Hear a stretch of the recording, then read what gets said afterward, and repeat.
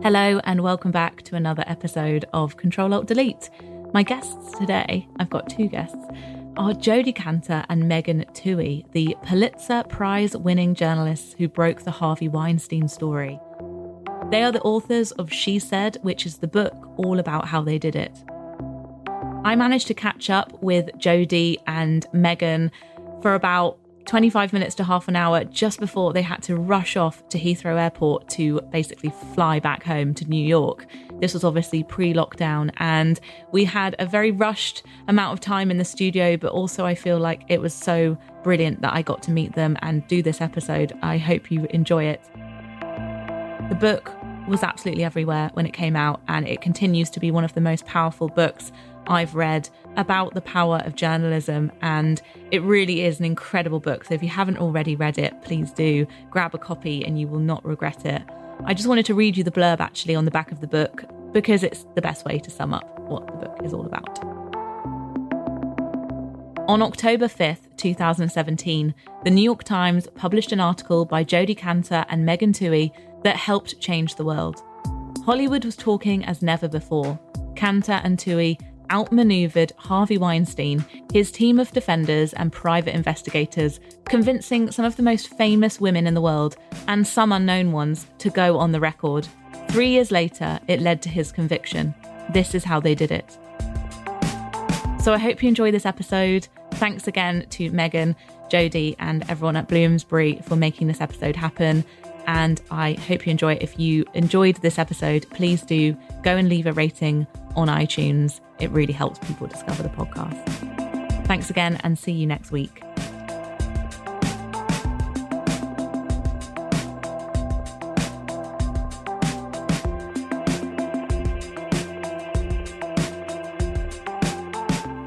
I'm so thrilled and kind of nervous to be in the company of Jodi Kantor, Megan Twohey, the incredible, award-winning, just amazing reporters and journalists of She Said, which I know I just said to you guys, it's all anyone can talk about. It is literally like the book of the year. And thank you so much for everything that you've done. Not to sound too, sycophantic right at the beginning. Well, we're so thrilled to be here. We've been in the UK for 6 days, and it's been such a pleasure to really be able to talk directly to people here about this book that we'd been working on for so long. Yeah, especially because it's a very British story.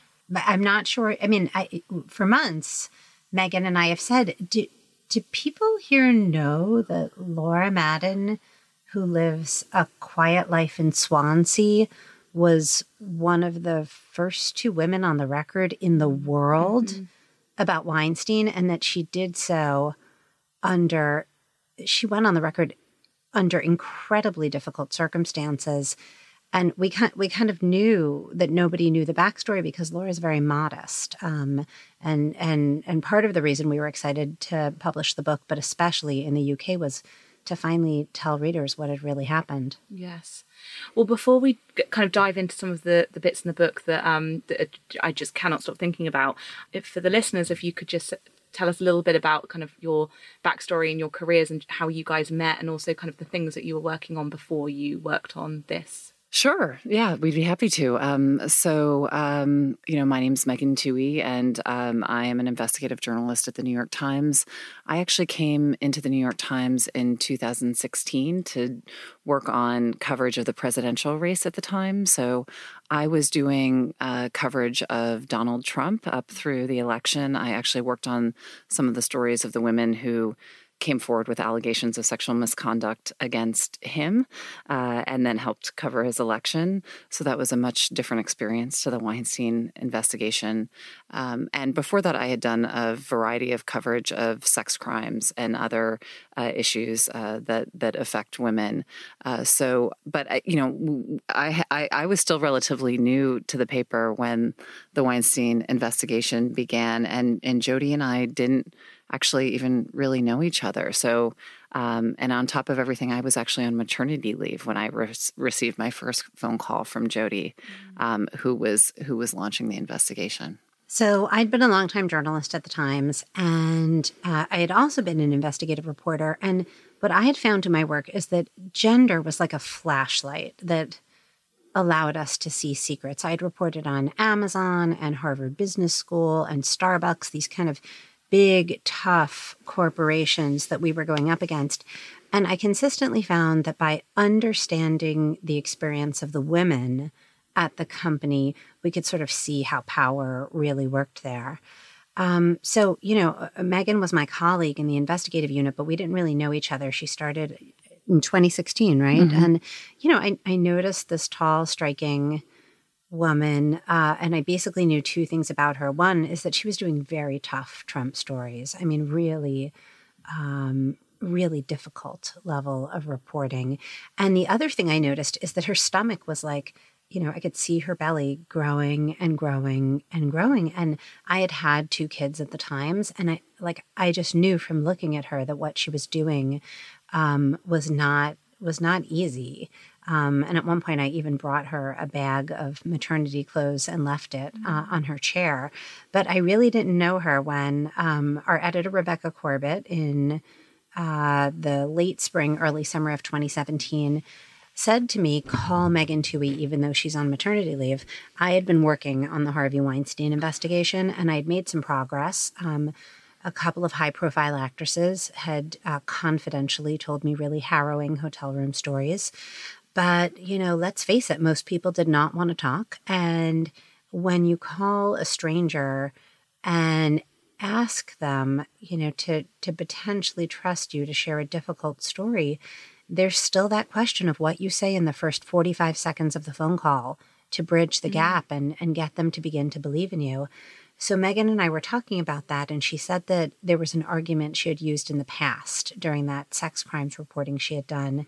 She had said to women who had suffered, I can't change what's happened to you in the past, but if we work together, we may be able to turn your pain to some constructive purpose.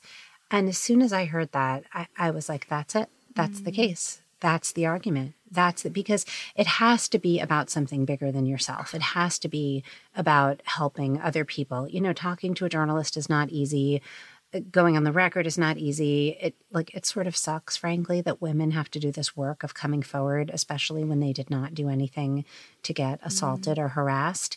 And something just clicked in me. And I asked our editor, when is Megan back from maternity leave? I knew that I wanted to work with her on the story.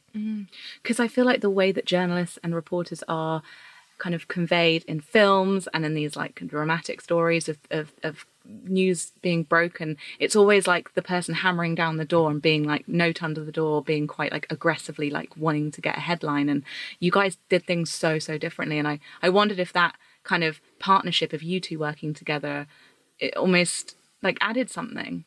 Well, we were reporting on our cohort. We're women in our 40s, and it turns out that the preponderance of alleged Weinstein victims are also women in their 40s. So even though, we were certainly never actresses, in fact, we did not know any actresses when this investigation began, and we were certainly never film assistants.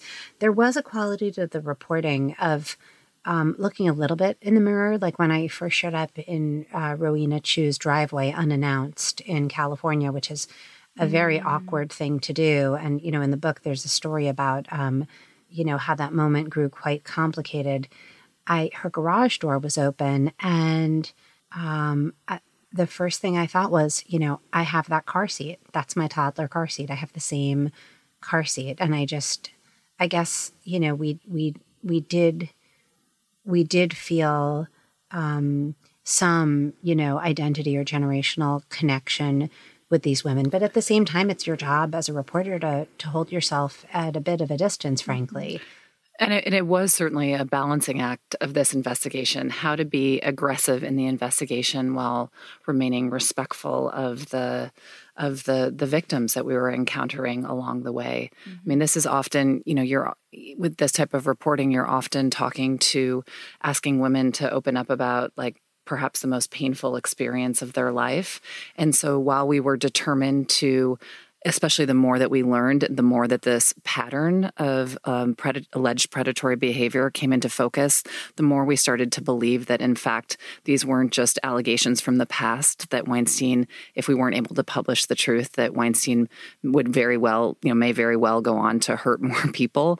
The more that those the moral stakes of the investigation rose, the more aggressive we became. But, every step of the way, we also recognize that this is, that these are decisions that victims have to make on their own, that you can't force somebody to do something that she doesn't want to do. I mean, the last thing we wanted to do was sort of create more pain in the lives of these women. Totally. And I, reading the book, as everyone probably found, it's absolutely mind-blowing the lengths that people can go to silence women, to armor up against the truth, to stay in power. And you're obviously both not naive in any way, like you are reporters, but did you have any moments of just like pure shock yourselves? Like, these settlements are just, the fact that they couldn't even talk to their therapist, the fact they couldn't even speak to their own families, it's like, I was shook when I read this. You nailed it. I mean, in the summer of 2017, I came here to London to secretly meet with Zelda Perkins, a former Weinstein assistant, who had left her job because of really what had happened to a colleague, Rowena Chu, the woman with the car seat in her driveway. They were assistants together, 24 and 25 years old. Rowena came to Zelda with a terrible story of predation from Weinstein, and they banded together and tried to do something about it. And instead, they ended up with the settlement. And 20 years later, I'm sitting at this restaurant with Zelda in London. And, in our line of work, documents are very important. And I had really been hoping that I would see her settlement papers, but you have to be careful. You don't want to push too hard. Megan had actually, as I was leaving for the trip, Megan was like texting me these encouraging emojis, like, you're going to see the settlement papers, you're going to do it. Don't worry, go for it. So Zelda, in fact, drew her settlement papers out of her bag. She did not have a complete set because they would not let her hold on to a complete copy. And, what she was doing was so brave because she was defying a legal agreement. I mean, she was facing legal consequences just for meeting me for lunch and talking about her own experiences. And she began to read me, these old faded black and white sentences. And it's exactly the details you're talking about. You can't warn other women about what happened. If you want to see a doctor, a therapist about what's happened, you need special permission. If you want to tell an accountant where you got this money, you need special permission. If the truth ever comes out, you're still required to somehow try to, spin or suppress it. And I think the bigger shock than that is that even though this settlement was particularly suffocating, these kinds of agreements, it turns out, are signed by women in the UK and the US every single day. This is really kind of our system for dealing with sexual harassment and sexual abuse. And nobody, not even those of us who had covered gender for a long time at the New York Times, had fully understood what was happening, because these agreements are not taught in law school. They're not litigated in open court. It was like we had this underground system for dealing with the problem, except it didn't really deal with the problem. It silenced women and enabled predators to go on to hurt other women. And we had realized some of it at the time of our original investigation. We had been able to connect some of the dots of how this alleged predator had been able to engage in this behavior and cover his tracks for so many years. But another one of the reasons that we wrote the book is that we had this opportunity to do additional reporting and bring together all these other pieces of the puzzle. So we were able to sort of slowly but surely pull the curtain back on the machinery that was in place to silence the women, these secret settlements that, Weinstein, we were able to document that he had paid as many as 12 secret settlements stretching from 1990 to 2015 to cover his tracks. And it wasn't just the restrictive clauses that made our jaws drop. It was also who was involved, like Gloria Allred is probably one of the most famous feminist attorneys in the country. She's always on TV by a client's side talking about the importance to give voice to women. Well, she has also been deep in the business of secret settlements. She had been involved in a secret settlement that had silenced her firm had been involved in a secret settlement that had silenced one of Harvey Weinstein's victims in 2004.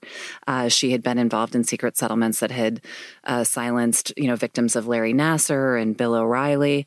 These lawyers have largely sort of set the tone or the way that we have kind of framed how we discuss these secret settlements.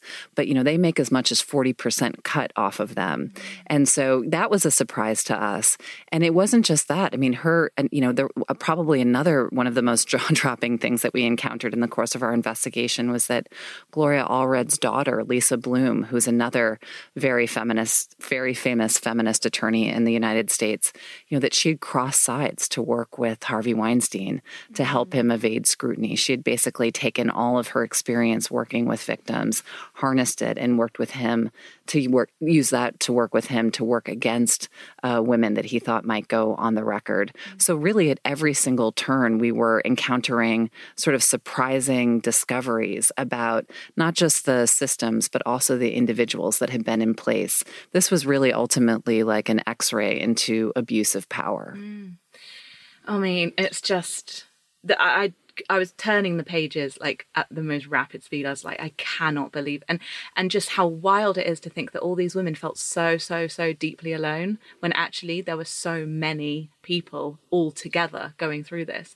And I'd read somewhere that recently, at your events, I know this book is powerful, but your events have been so powerful, and that someone in the audience actually broke their verbally kind of, I don't know what the turn of phrase is, but basically broke the settlement at the actual event. I mean, it was in Los Angeles, and we were doing an event with America Ferrera, and it was the final question of the Q&A, and a woman, I'd say middle-aged, stood up and said, I worked in technology 20 years ago.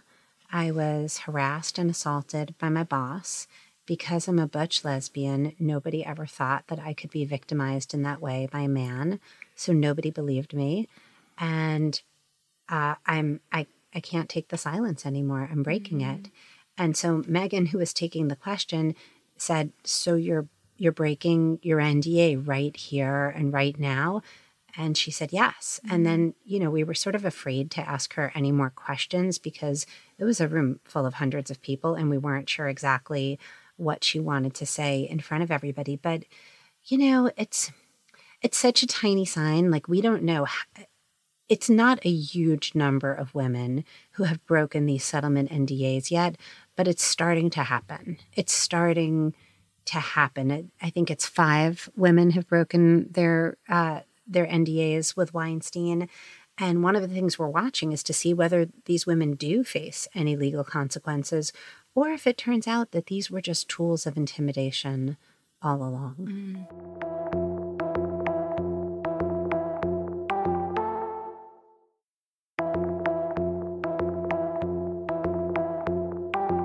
It was really interesting also hearing your opinions on kind of your own bias or kind of, your frame of mind on like Hollywood actresses, and also like how far your own like sympathy can go.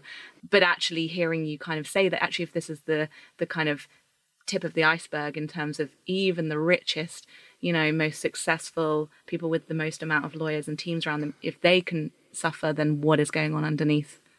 You're absolutely right. I will confess that when I came back from the New York Times after being on maternity leave, and Jodi was, a couple months into the Weinstein investigation and had started to collect the stories of some of these famous actresses like Gwyneth Paltrow, and I was deciding whether or not to join her, I will confess that I paused for a moment and voiced some of my reservations. It was, I had done stories about like fairly disenfranchised women who had been victims of sex crimes and how the systems had failed them and ignored them, and in the process of doing those stories, had helped bring delayed justice to some of those those women. In investigative reporting, we are looking for, one of the things that we do is to try to give voice to the voiceless. And I will confess that I had a hard time imagining how somebody like Gwyneth Paltrow could need the help of the New York Times. These women seem far from voiceless to me. They seem to be the embodiment of sort of celebrity and resources.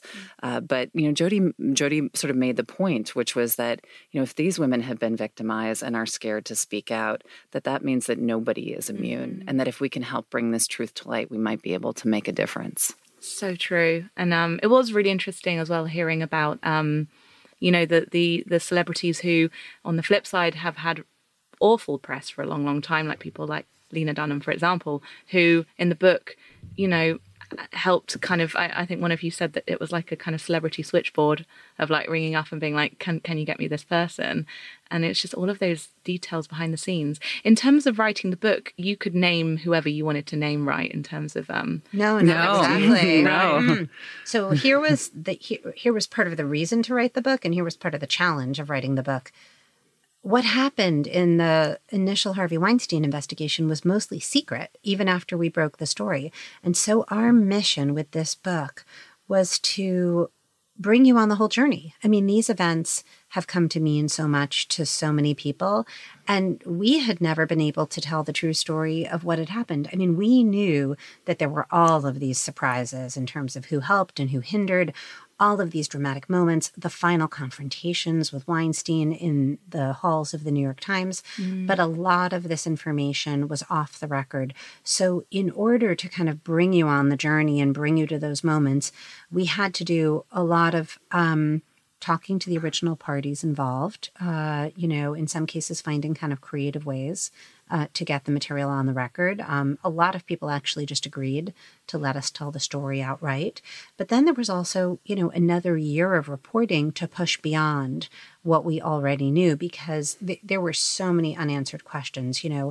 The real moral horror of the Weinstein story is why so many people protected Weinstein and not the women for 40 years. So we had questions about that. We had questions about the Weinstein Company and what happened in that workplace, about Bob Weinstein, Harvey's brother. And, this is a real sort of, are you your brother's keeper, kind of story.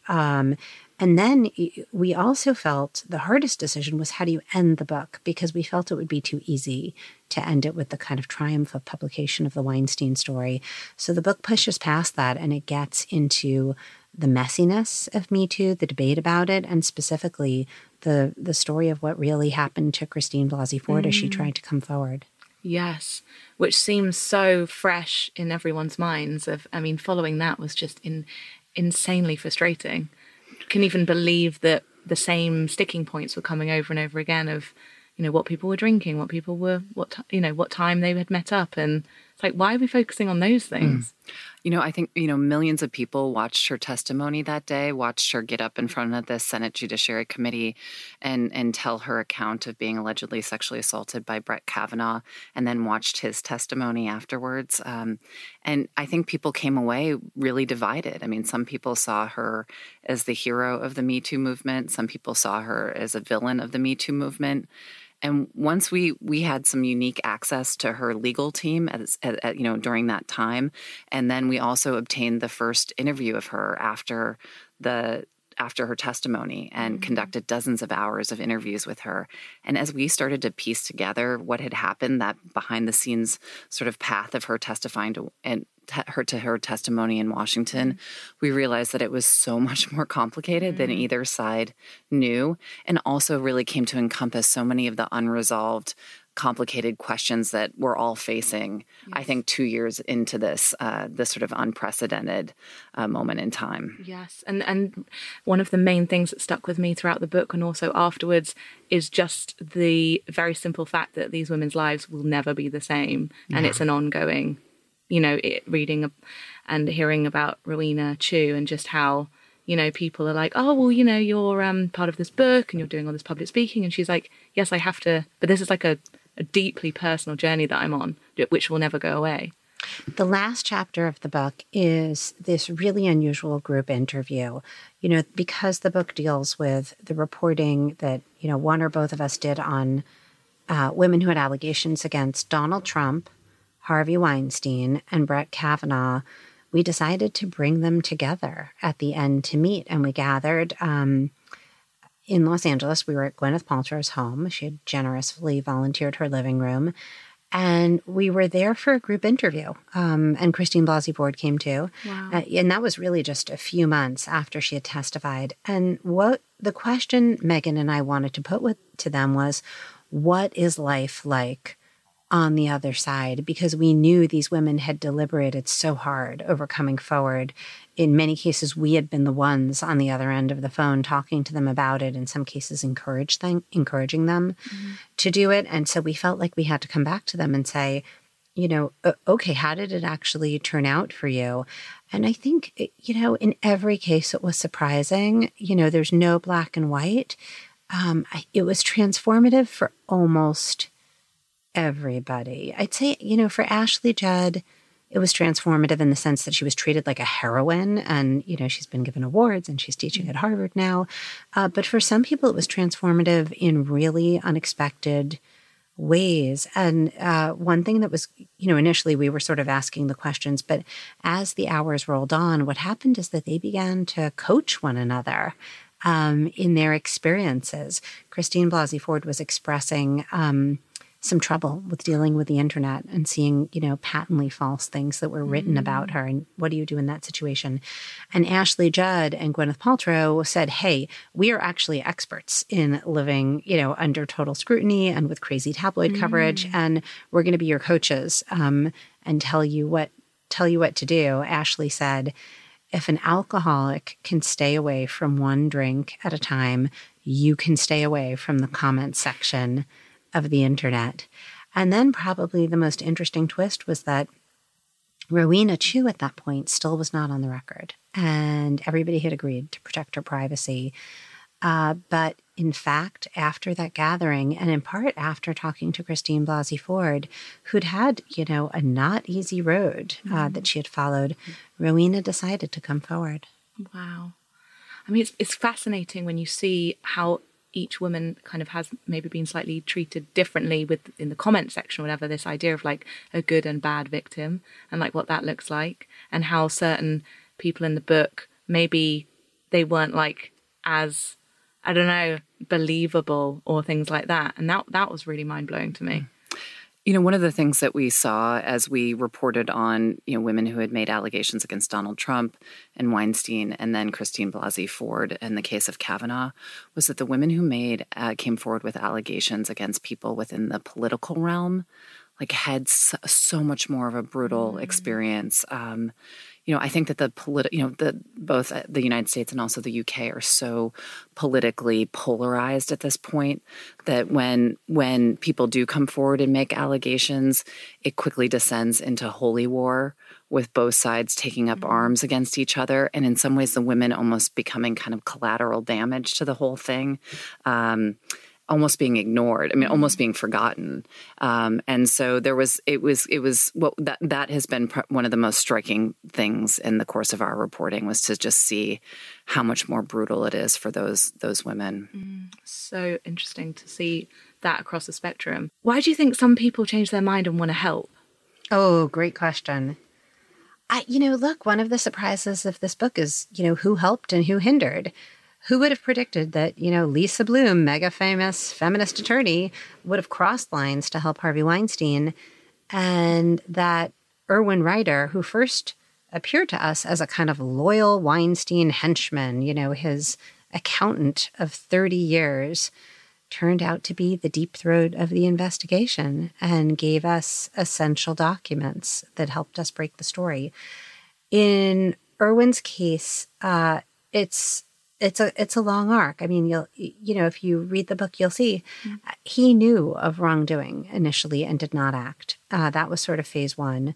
Phase two, spurred in part by the Cosby headlines he saw, he tried to act and he failed. And actually, one motivation for him is that he told his daughter what was happening at the company, and she said, "Dad, you've got to do something. You've got a responsibility." But he everything he tried failed. It didn't work, and he basically threw up his hands. And then Act 3 is that, we come into the picture, and little do we know it, but the supposedly loyal henchman we're calling is actually a guy who's been deeply alarmed about Weinstein's behavior for years and very frustrated at his own failure to do anything. And so that is why he decided to help us.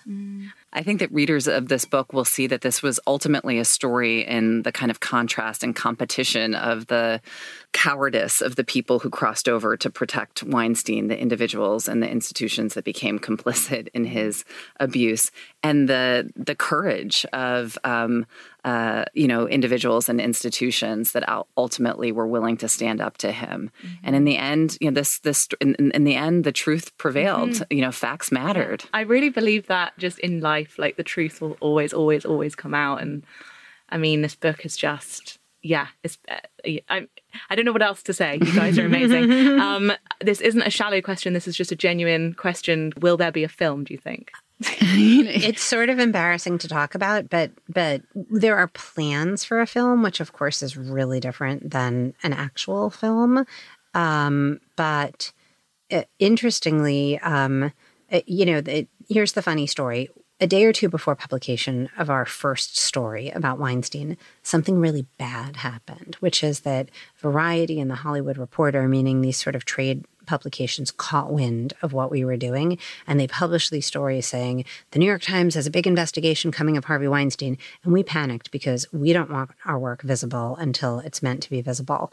And they talked to Weinstein for the story, and he denied, not only did he deny, any allegations of bad behavior, he denied the fact that we were doing a story, even though we had been talking to him all week.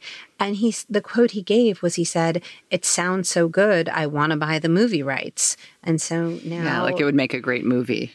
To sort of suggest it was like such a fictional, what a fictional claim that there's such an investigation that it would actually make for a good movie. And this is who knows, it may very well turn out to be the case. Yeah, wow. It will be a good movie, but for all the wrong reasons. Well, thank you so much for coming on the podcast. I know that you've had a packed schedule and you've kind of crammed this one in, so I really appreciate it. Oh, we're happy to be here with you. Thanks for having us. Yes, thank you so much. Thank you.